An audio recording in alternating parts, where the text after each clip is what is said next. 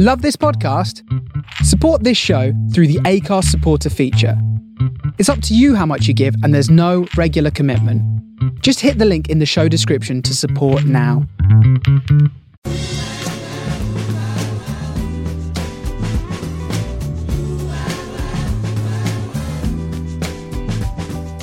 This is the Soho Radio Podcast, showcasing some of the best broadcasts from our online radio station, right from the heart of Soho, London. Across our music and culture channels, we have a wide range of shows covering every genre, along with chat shows, discussions and special broadcasts. Here is just one of our recent shows. To catch the full show, head to our Mixcloud page or listen live at sohoradiolondon.com.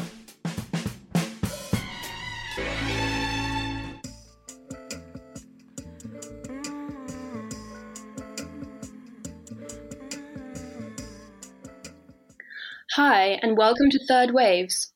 Third is a platform that amplifies underrepresented voices through print, events, and on the airwaves. We interrogate the intersections of culture and activism, bringing you interviews and discussions with guests who have knowledge and lived experience on the topic at hand. I am Daniela. I'm a writer, musician, and producer.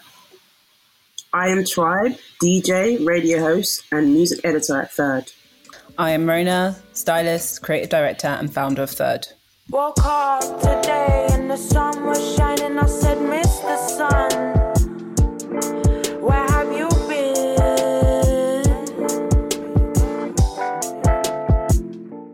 On this episode, we'll be discussing the impact of the pandemic on the arts venues that have had to close during the lockdowns and what performers and creatives are doing to stay afloat. Talking to us about some of these issues is Max Golfer, who works for Hootenanny, the venue in Brixton, as a music and events manager. He is a working DJ under the alias of Fizzy Gillespie and runs the event brand and label Swing and Bass. So, hey, Max. Glad to have you on the show.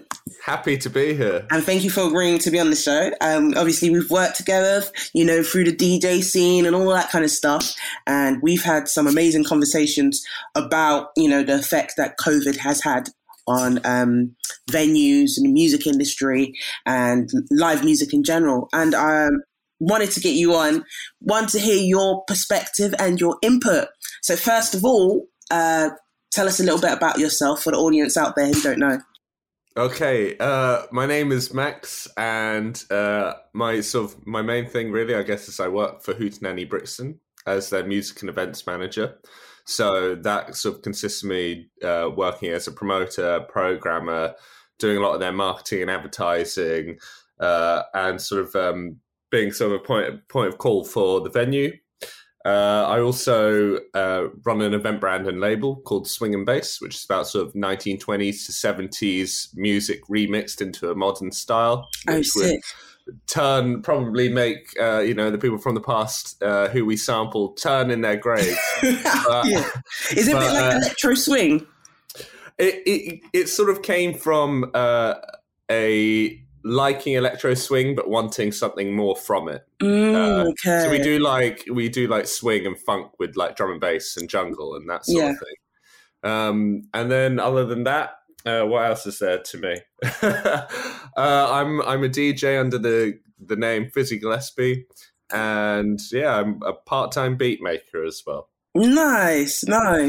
How did you get into all these stuff? Like, what was the first step in your journey?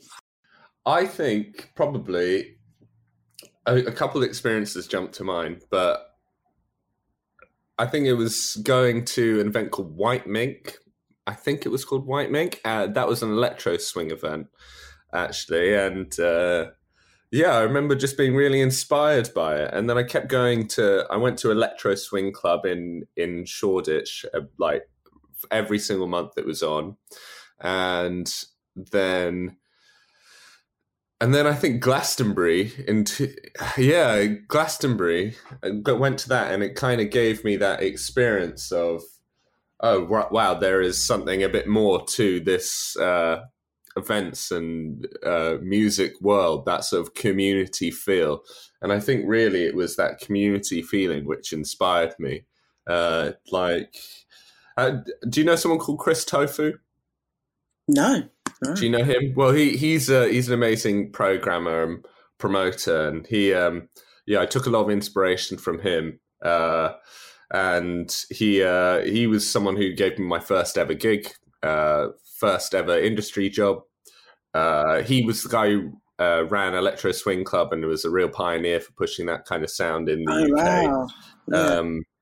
But yeah, I mean, I guess that's it really. Just sort of Glastonbury and going to some events. I've got one more I should mention, which is the guy I run Swing and Bass with. His name's Dan Smith, and he ran a party with his lovely girlfriend Alice and some other people as well, called Purple.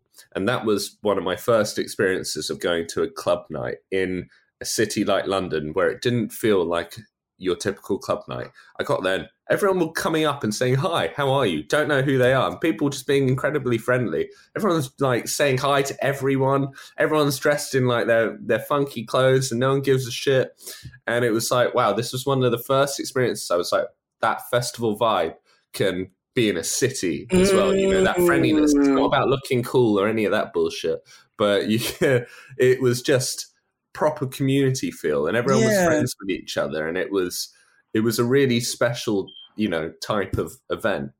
And I think I was very inspired by that that night, and I still am very inspired by Dan and his whole ethos. So yeah, I guess it's those types of events. I think it's hard to say any one thing, but those things I mentioned, I think, really inspired me.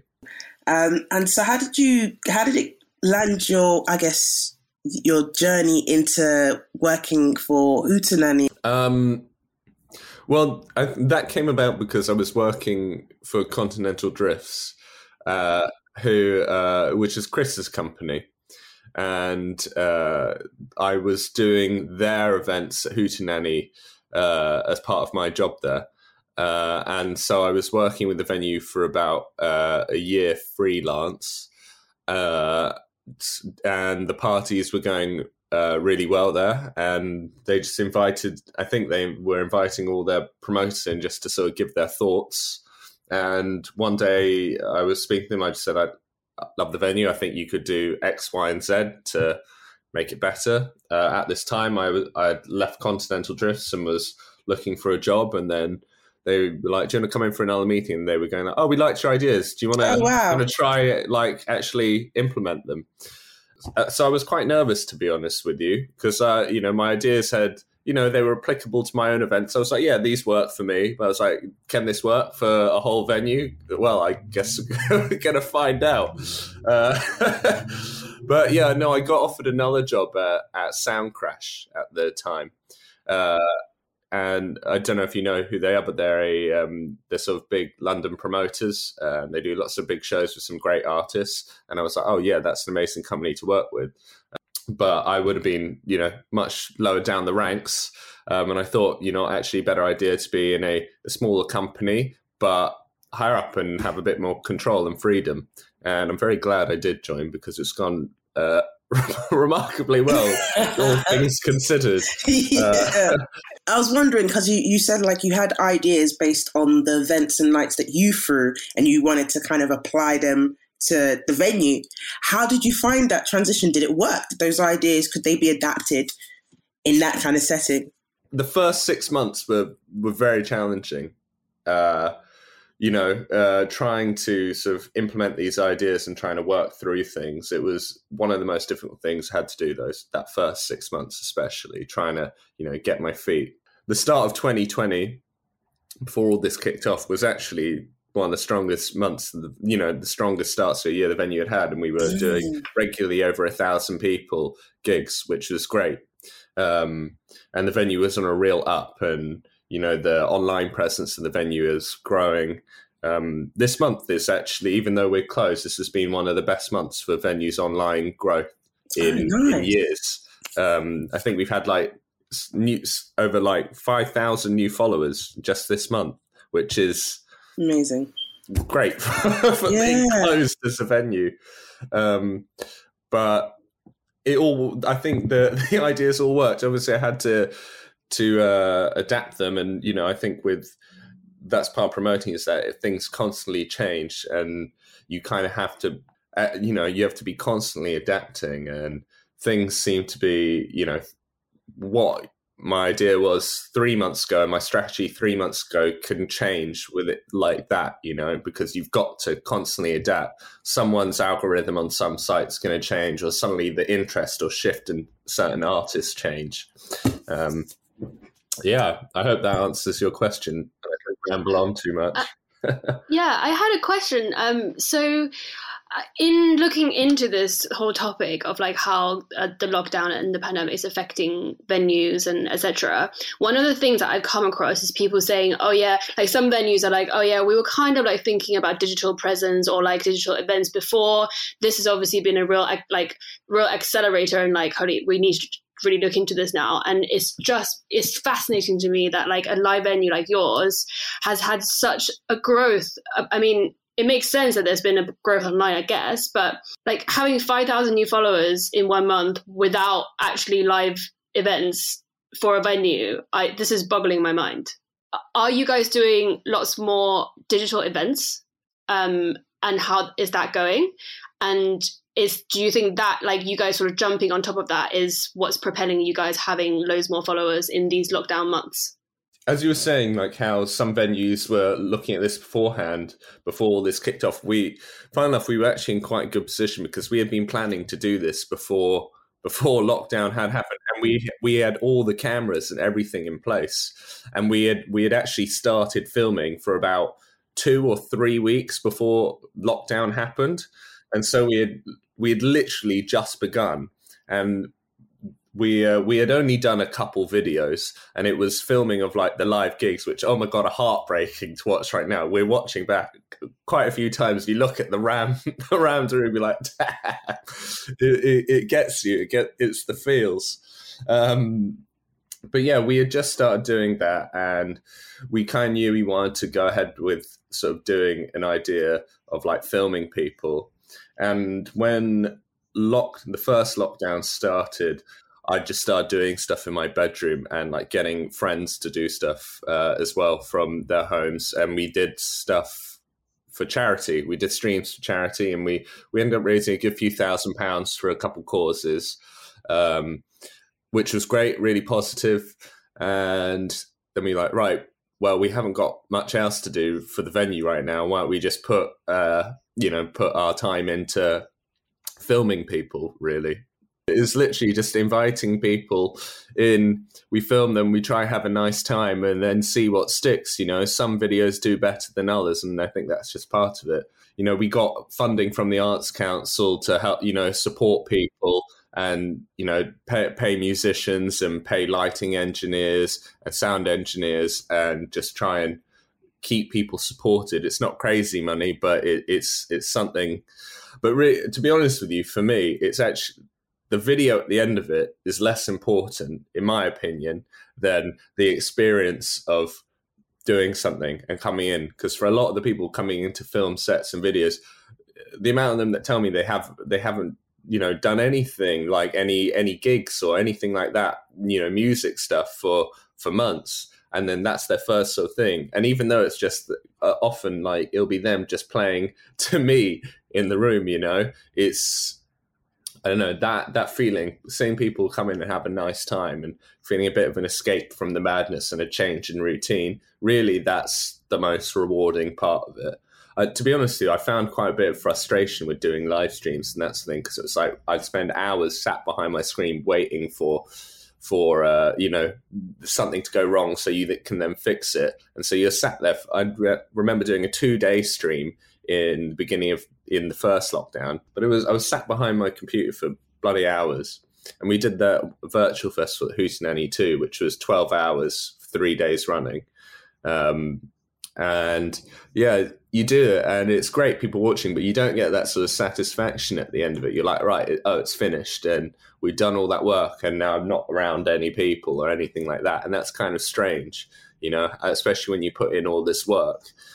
So actually, for me, it's like going and having someone come in like yourself or whoever, really, coming in and just having a nice time and that human interaction. And that's the best part about it. And there is But to answer your question, Daniela, yeah, I mean, why is it being successful? I think just because it's a community project and people are getting involved, and it's just, we're not like, it doesn't have to just be, a big name or whatever. It's like people of all sorts of levels, and people who've just started DJing, people have been performing for 30 years plus.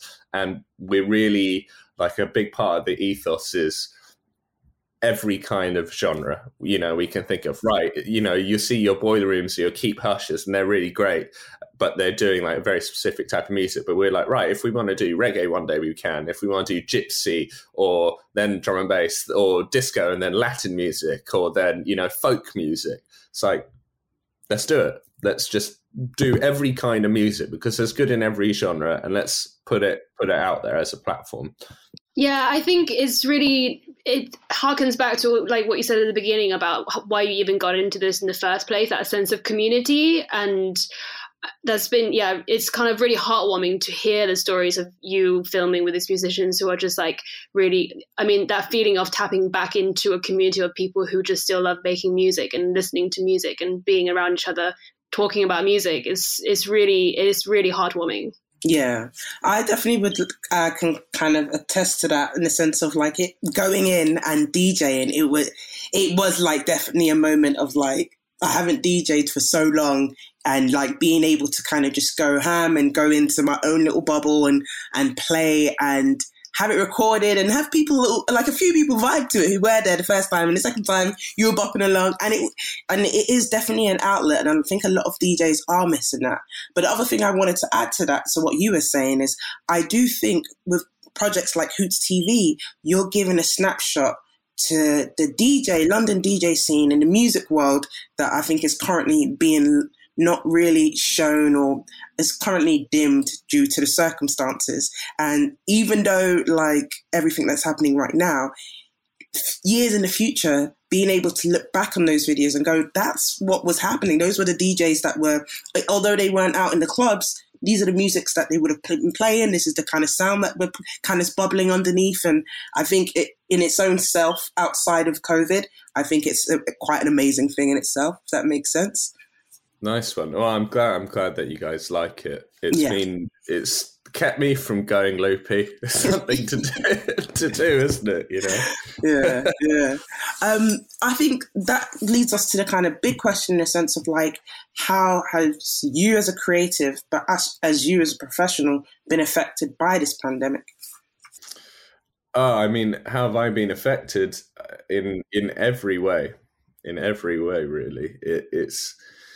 It's not just a change, it's not just that work stops, but I think, it's from so many people I spoke to, they would share this sentiment, and I'm sure yourself included, that it's when these events and doing this job, it's not just, it makes up a part of your personality, going out to these nights and working on this day in, day out, it makes up a big part of you. So when all that just suddenly stops like that, you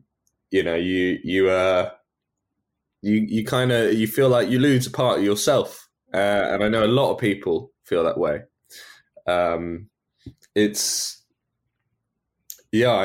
Everything changes. You kind of have to try adapt though, and make the most of the situation, trying to stay positive. And it's certainly easier some days than others.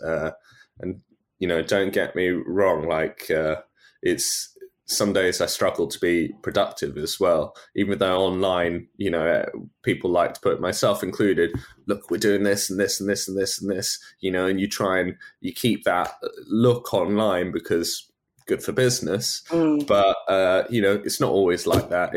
Some days it's definitely hard. Sometimes it's like, fuck, what am I doing with myself today? I need to figure something out. My thing is, and I write loads of like stuff on Post-it notes. I've got absolutely tons of these like in front of me. We're just like all sorts of like, do this, do that. And that writing lists for me is a way I keep stop from not going loopy. 100%. Writing little tasks and things to do. But yeah, how has it changed things? Going back to the question. I mean, it's affected jobs for so many people. I think people don't realize it's not just the artists on stage, it's the sound engineers, lighting engineers, security, bar staff, door staff, you know, the finance managers, the maintenance guys. I mean, I could go on for hours and hours with the various roles and people that have lost out on work. But there's a lot of people who have, you know, sort of been left out the cracks. And I think people kind of don't fully realize the full extent of how many people have been severely affected. Myself and Hootenanny have actually been quite lucky in the grand scheme of things. We've had Arts Council support, we've had some fanfare, and we had a system in place beforehand which enabled us to kind of make something out of the situation. But there was a lot of people who are not as fortunate, who haven't even been able to open up during the summer with an outside space. Yeah. You know, you look at Phonox down the road from Hoots, that's been closed the entire time, and that's a great venue, and that hasn't been able to open at all, which is heartbreaking. But yeah, it's changed absolutely everything.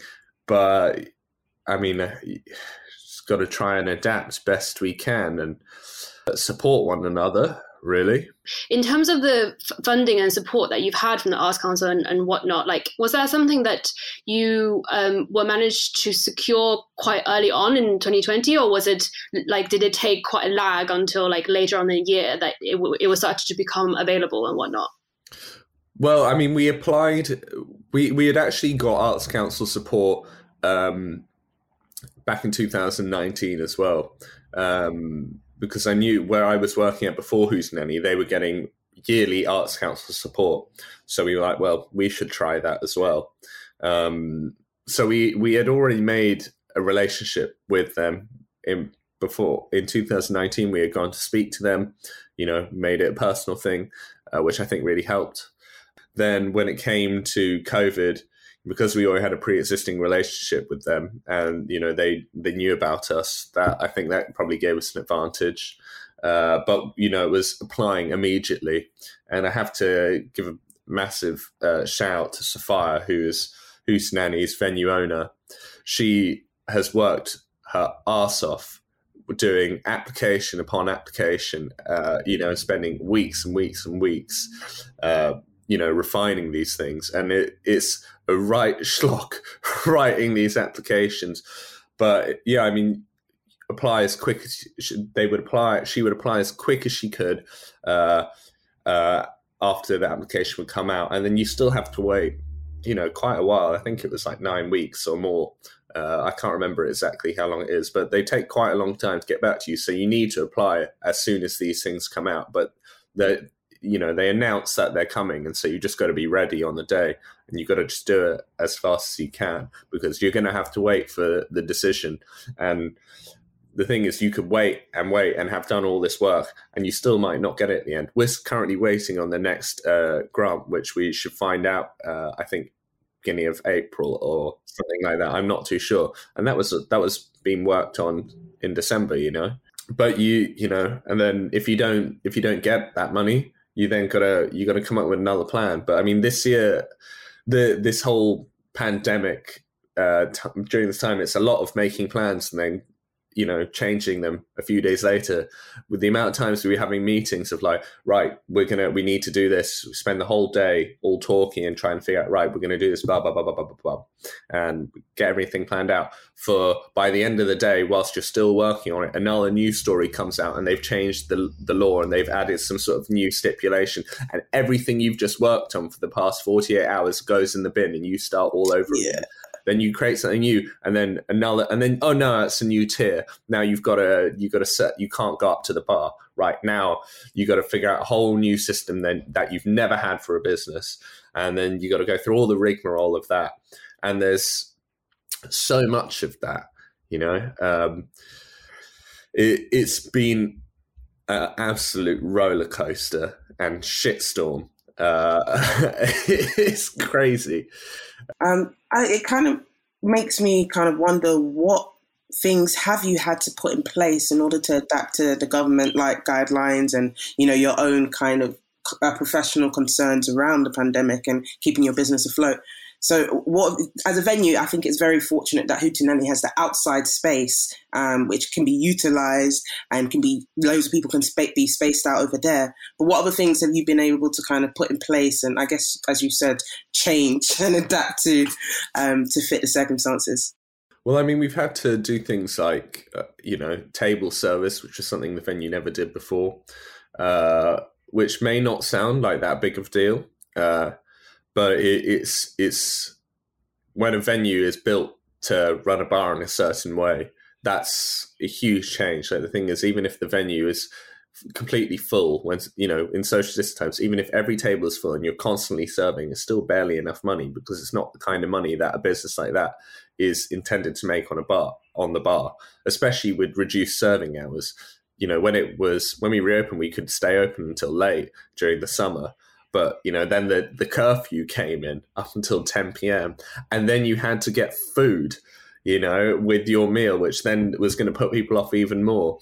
And then they were saying it's only people from your household. Didn't matter if it was a group of 6. It just had to be people you live with, all these things. So how did we adapt? We had anything the government said that you had to do. You did it. You did it, because if you don't, you can't operate as a business. It's as simple as that. You got to play the game, or you're screwed. Yeah. And it's not pretty, and it's not necessarily how we'd like to, be doing it. But like, there's a lot. We had a sign which said, "Please, no dancing." How shit is that? That sucks. That you even had to have a sign like that. I hated that sign personally, but I also understood why it had to be there, because it's not worth a 10 grand fine. Because if you lose that, then that's someone who, it might mean that someone has to be thought about being let go of, because you've now just lost their wages, So it's not just like, oh, it's a business taking the hit. It's someone's livelihood, And a business like Hootenanny, some people seem to think it's like rolling in it. Like, when we did our crowdfunding, there were comments thinking that, oh yeah, the venue, why are they asking money? They're all super rich. It's like, don't fucking run a venue if you want to be a big money maker. I tell you that now. Oh my goodness. No, it's like, it's a family run business, and it's not like no one's rolling in it. And Sophia and her family, they care about the staff and the business so much, and the people around them. And I'm so grateful to them. I'm speaking on the venue's behalf today, but really what they've done as a family is they've made all the people who work there feel like a part of their family. And it's a really, it's a real privilege to be able to work for Hootenanny, I have to say. Yeah. It's a real community hub. And, it's very warming being part of that community. But it's, they've adapted tremendously well. But it's people's, all these things, all these regulations, and all the things that the government throws at you. It's people's lives on the line, And if it all goes wrong, it's the owner's home and her family and her children on the line. There's so many things to think about. It's really hard, and it's a real slap of reality. How do you feel like, and we're going to take it a little bit political here, considering the government's handling of COVID and the whole changing of regulations according to how the countries adapt, numbers are and all that kind of stuff. How do you think they have handled the live music sector side of things and the music industry and the creative arts and theatre and all of that? Because I remember we spoke briefly about Rishi Sunak, the comment that he made, where everyone thought he said that creatives need to retrain. And a lot of people were up in arms about that. It was out of context, to be fair to him. He was kind of being goated into kind of giving an answer to a particular question, and then his answer, that snippet was taken out of context slightly. He was kind of alluding that people will need to retrain, but it wasn't in the way that everyone had interpreted from what I've read. But I think a lot of people at the time were up in arms, kind of like what you were saying, this is people's livelihoods, and there seems to be a slight disconnect between what the government feels need to be protected and needs to be prioritized compared to, I guess, people on the ground, the live music industry, music artists in itself, acts, and everything that kind of goes with that. So I kind of wanted to get your perspective personally, but also in general about how the government's handling of coronavirus. What's your thoughts and how it's impacted you professionally and the music scene? Well, I mean, I think I have to say that I'm incredibly grateful, and the venue is incredibly grateful for, the support from the Arts Council, which ultimately the government has organised. Really, there's something which kind of put it in perspective for me is that there's plenty of other countries which have had absolutely no financial support at all. The fact that furlough even is the thing and that we've been able to apply for grants, it's certainly not a perfect system, and there's certainly a lot of, gripes which people have, myself included, which are valid. But at the same time, it could also be a lot worse, and there could be zero support. So in that sense, I'm very grateful. I think it's a complex thing for me to go into. It's really one of those things which could be a whole discussion in itself. I'll put it like this: I wouldn't want the job of trying to sort this mess out. Yeah. I don't envy them. I think it's probably a very difficult job, and no matter what decision you make, you're going to piss people off, and some people are going to lose, no matter what. A lot of this stop-starting and changing and indecisive action, I think, has been, has caused a lot of problems and has more negatively impacted businesses. But yeah, as I say, on the whole, grateful for the support and the fact that there's any kind of, anything like that. So it could be a lot worse. I think that's quite a good balanced perspective. I think you often hear people complain about the cracks in the furlough system and the way it's impacting, people who, let's say, have been entrepreneurs and they haven't been entrepreneurs for long enough, or owning their own business for long enough, or, working independently as a creative to not, count, and all that kind of stuff, little things that make them not qualified. And I think you're right. There are various ways in which we are very lucky as a country to even have these things in place, and that there is something like the Arts Council to sort of fund and support and kind of prop up a little bit those businesses that need that extra help. So I think it is quite a good perspective to have there. I feel like I should say, obviously, as you mentioned people who have sort of fallen between the cracks, I should say that I'm saying this as someone who I've been supported throughout this whole thing, and Hootenanny has been quite lucky as a business. So, I think I'm in a position where I can sort of probably say things a bit more calmly, but I totally appreciate and understand where people who have more grievances, and I know plenty of my friends have fallen through the cracks completely and had no government support. And that's awful. But there's so many different situations. It's hard for me to comment on them. So my opinion is just from our experience. But yeah, there's certainly a lot of people who need support who haven't received it, and that of course is not good. The next song up is, I'm not sure if I'm going to say the name right, but I'm going to try anyway. Amaarae. And it's kind of spelt a little bit different from, let's say, Amerie from the Naughties, the One Thing singer. And she's been blowing up. I think she's British. I could be wrong. But Amerie, and the song's called Fancy.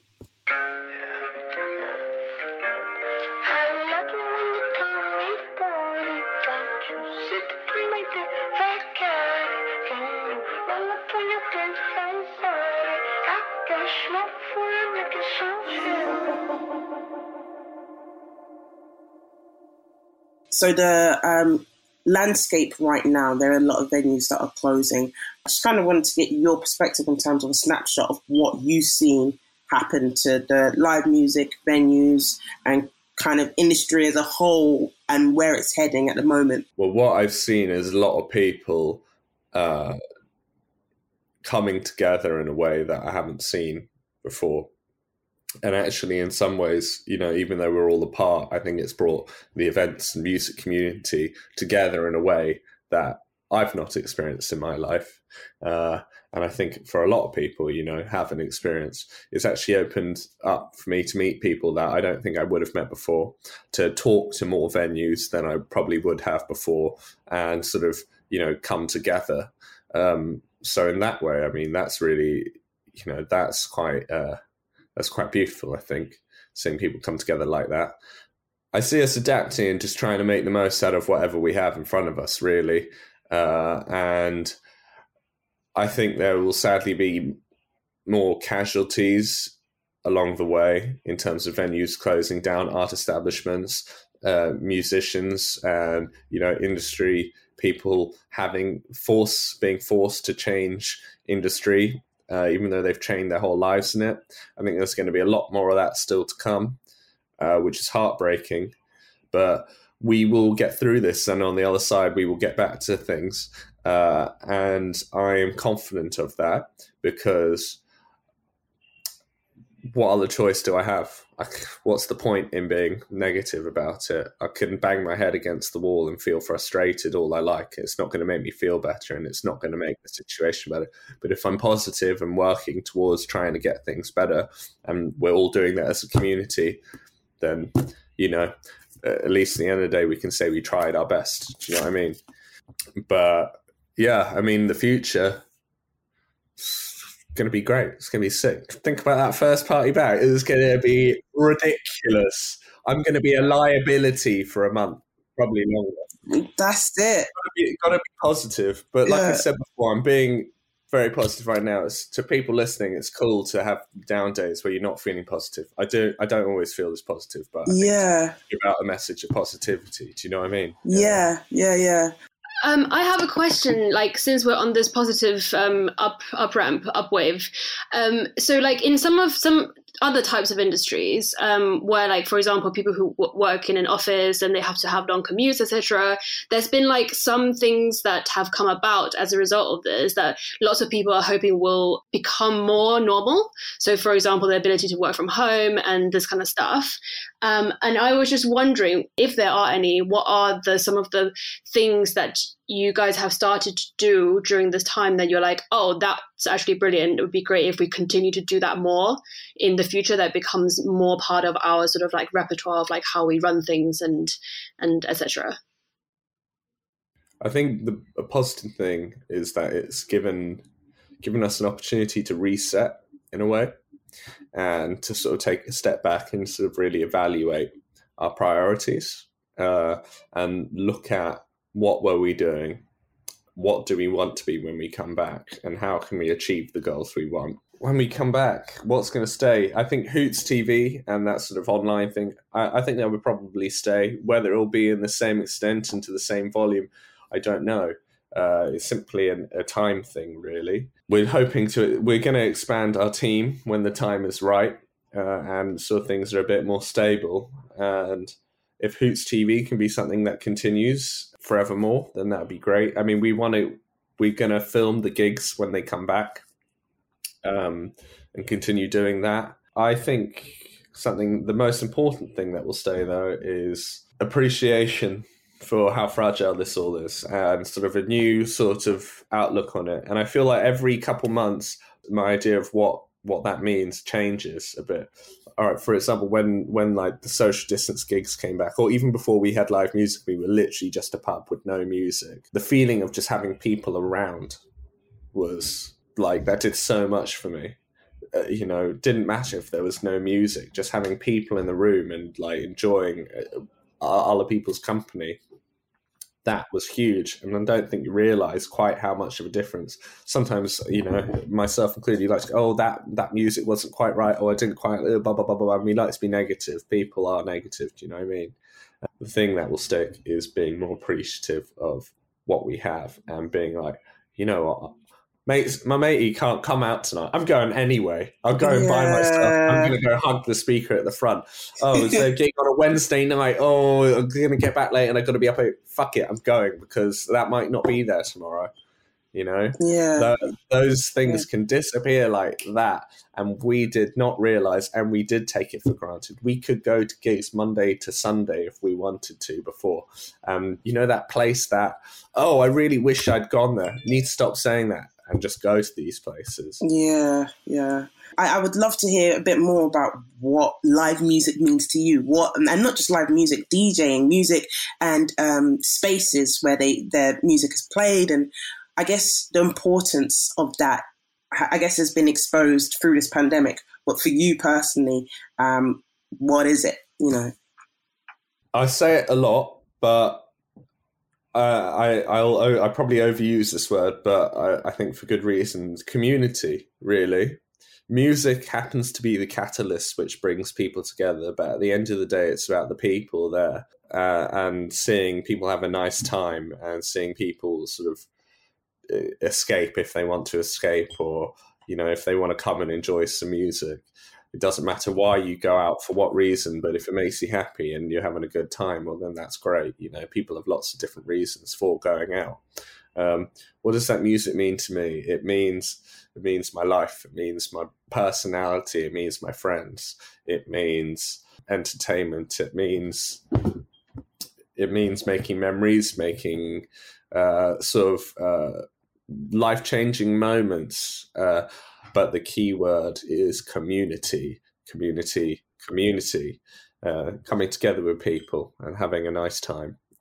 That is what life is about, isn't it, really? You know, just enjoying yourself. Doesn't matter if you're the music nerd who wants to stand at the back with your mate and be like, oh, I didn't like that snare in that track. Oh, look at him, he didn't do a good mate. Oh, you know, cool. You want to be the geeky guy? Fine. You want to be the guy who just smokes cigarettes outside the whole night, doesn't even catches like half a song the whole night.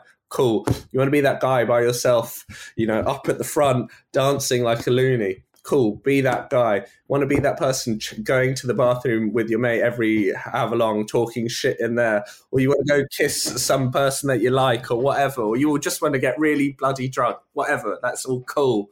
Do that. Good. If it makes you happy and you're not hurting anyone, great. All these things, all these feelings, community. Boom. There you go. That's my answer. Bam.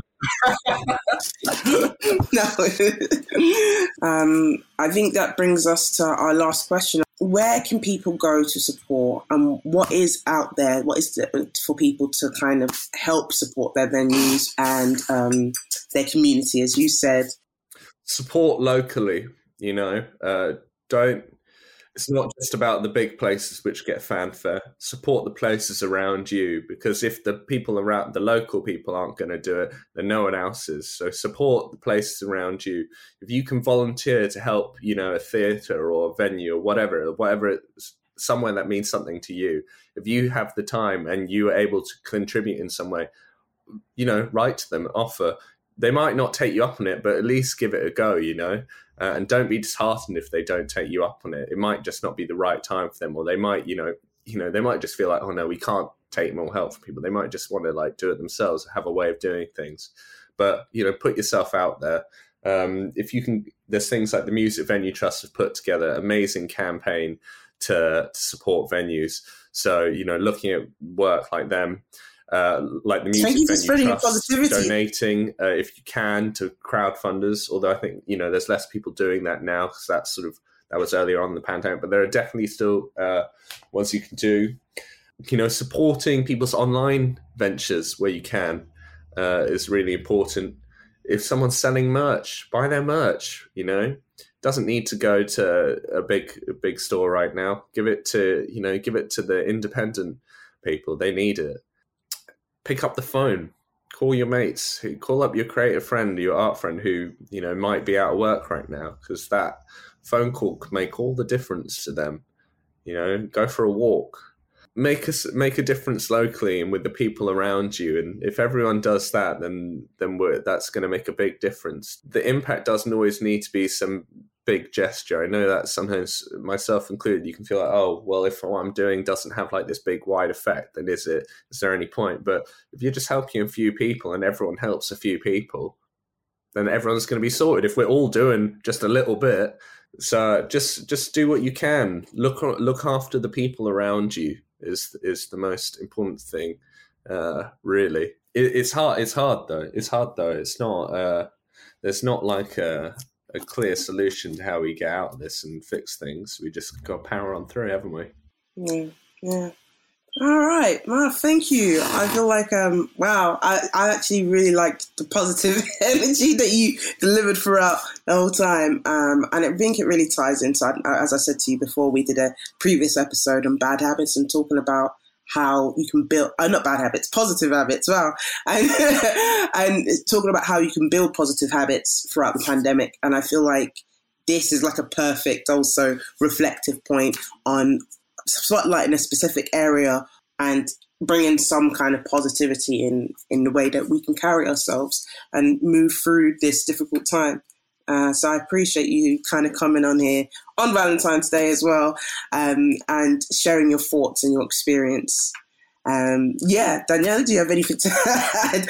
Danielle is like sitting there tentatively, like kind of observing and taking it all in. Thank you definitely for sharing all this heartfelt stories and good suggestions for how people can support each other. And yeah, I think lastly, just remind us where we can go to follow the online ventures and work, and how we support you guys specifically. Oh, how do you support us? That's right. Well, you go to Hootenanny. Go check out Hootenanny, Brixton, Facebook, Instagram, YouTube, all the social goodness, and keep up to date with our videos 5 days a week. Well, we're probably putting out more than 5 a week at the moment, but you get 5 full sets a week every Wednesday to Sunday at 6 p.m. on YouTube mainly. We were doing it all on Facebook, but the Facebook police are dicks, so they mute most of the music, so we put up clips mainly now, apart from the odd set which we can get through the Popo copyright police guys. But yeah, Hootenanny Brixton.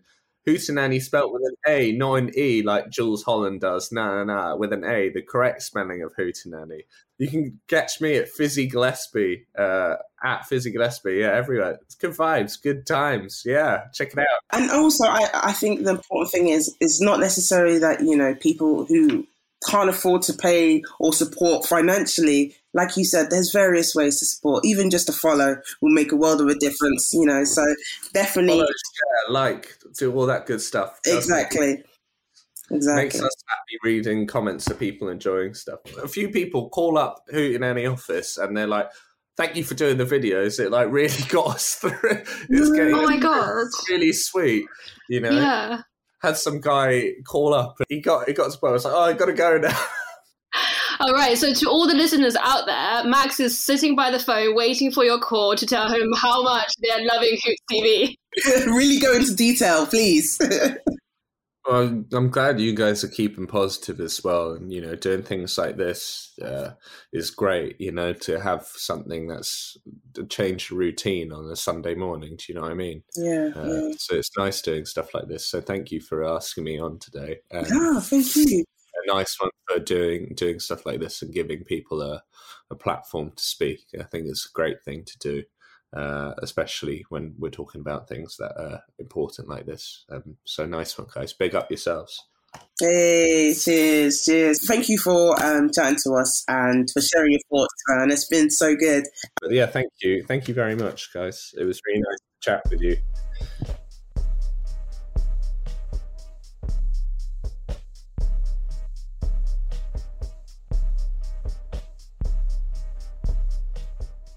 Wow, that was such a great interview with Max. I was so glad that he joined us on the show.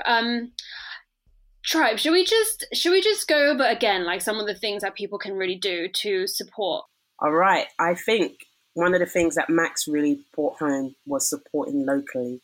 And so that doesn't necessarily mean thinking on a big scale, but just helping out, whether that's volunteering or contributing financially, or some of the people that work in that space, finding ways in which you can support that venue when they open, being there and, if you feel comfortable, but various ways, GoFundMes and whatever that venue is doing to keep afloat that you are able to do, support locally. Support online ventures. So that is, like we said, a lot of people, artists and venues are doing things right now online, like Max, who's got the Hoot TV. I know that loads of venues have their own little kind of DJ pop-up recordings, or theatres have also got like completely isolated but in their venue recordings of their shows. If that means streaming or contributing slightly to the maintenance of that, I recommend doing so if you can. Yeah, and also following them, like just follow them, subscribe to their channel. That doesn't cost you anything, and it can be a huge help. I mean, follow us actually while you're at it. And talking about following as well, speak about it. Like if there is a venue that you have loads of memories about and you really like what they do, telling people about it, getting them to also follow their pages as well, and sharing some of the online ventures that is happening with those pages will help those spaces. Another thing as well is buying merchandise.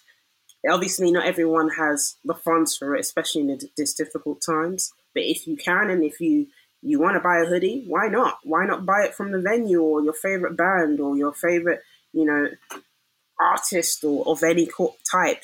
Actual support in those ways will go a long way for keeping people afloat at time. And call your friends who work in the arts. A lot of people have missed their outlet right now, things that have kept them going in life and that they've committed their whole lives towards and they're very passionate about.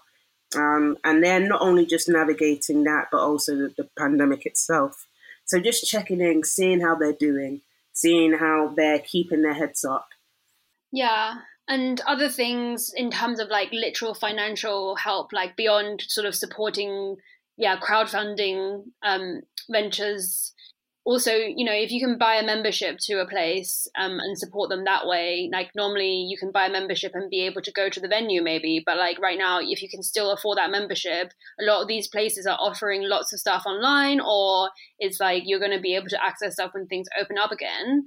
Yeah, I think with not knowing like what things are, the ups and downs of this thing, like, sometimes things open and then close again. If you bought a ticket for something, if you can do without that £10 because you bought the ticket for the thing, just donate it to the venue instead of asking for a refund. Oftentimes that will bring like that might bring something for you as well. But that can mean a huge difference to like the people who work in those venues. If you just decide to donate that ticket rather than getting a refund. So last one is just to subscribe to the places that you like, just sign up to their newsletters and keep an eye out, like be the first one in line when they reopen, or be the first person to respond to any call out that they put out there. And also follow us on Spotify. Cool. Do we have news for Third? So we are working on our 5th issue, guys, and we've brought this to you despite the current climate we're living in. We are running a pre-order campaign. You can find the details of it online on our website. Donate, participate, get involved. And Rona, there's something very special about some of the photography in this issue, right? Because this issue has come together during where most places have been locked down or travel bans have been in place. In the past, we've not always been able to do our own shoots just because, we're a small magazine. We are sometimes working with lots of different people's schedules and our own. But for this issue, despite a travel ban, despite the lockdowns, every single bit of photography is Third's own. So we've done virtual shoots and everything in between to make that happen. So if you guys can support what we've done creatively, I'm really excited to share. Please do. Once again, thanks so much to our amazing guest, Max, who you can find on Instagram under the DJ alias Fizzy Gillespie, FIZZYGILLESPIE. And follow Hootenannies and follow Swing and Bass. Remember, now you can find us on all the major podcast platforms. So please follow us on Spotify, iTunes, Pocket Cast, or wherever you listen to your stuff.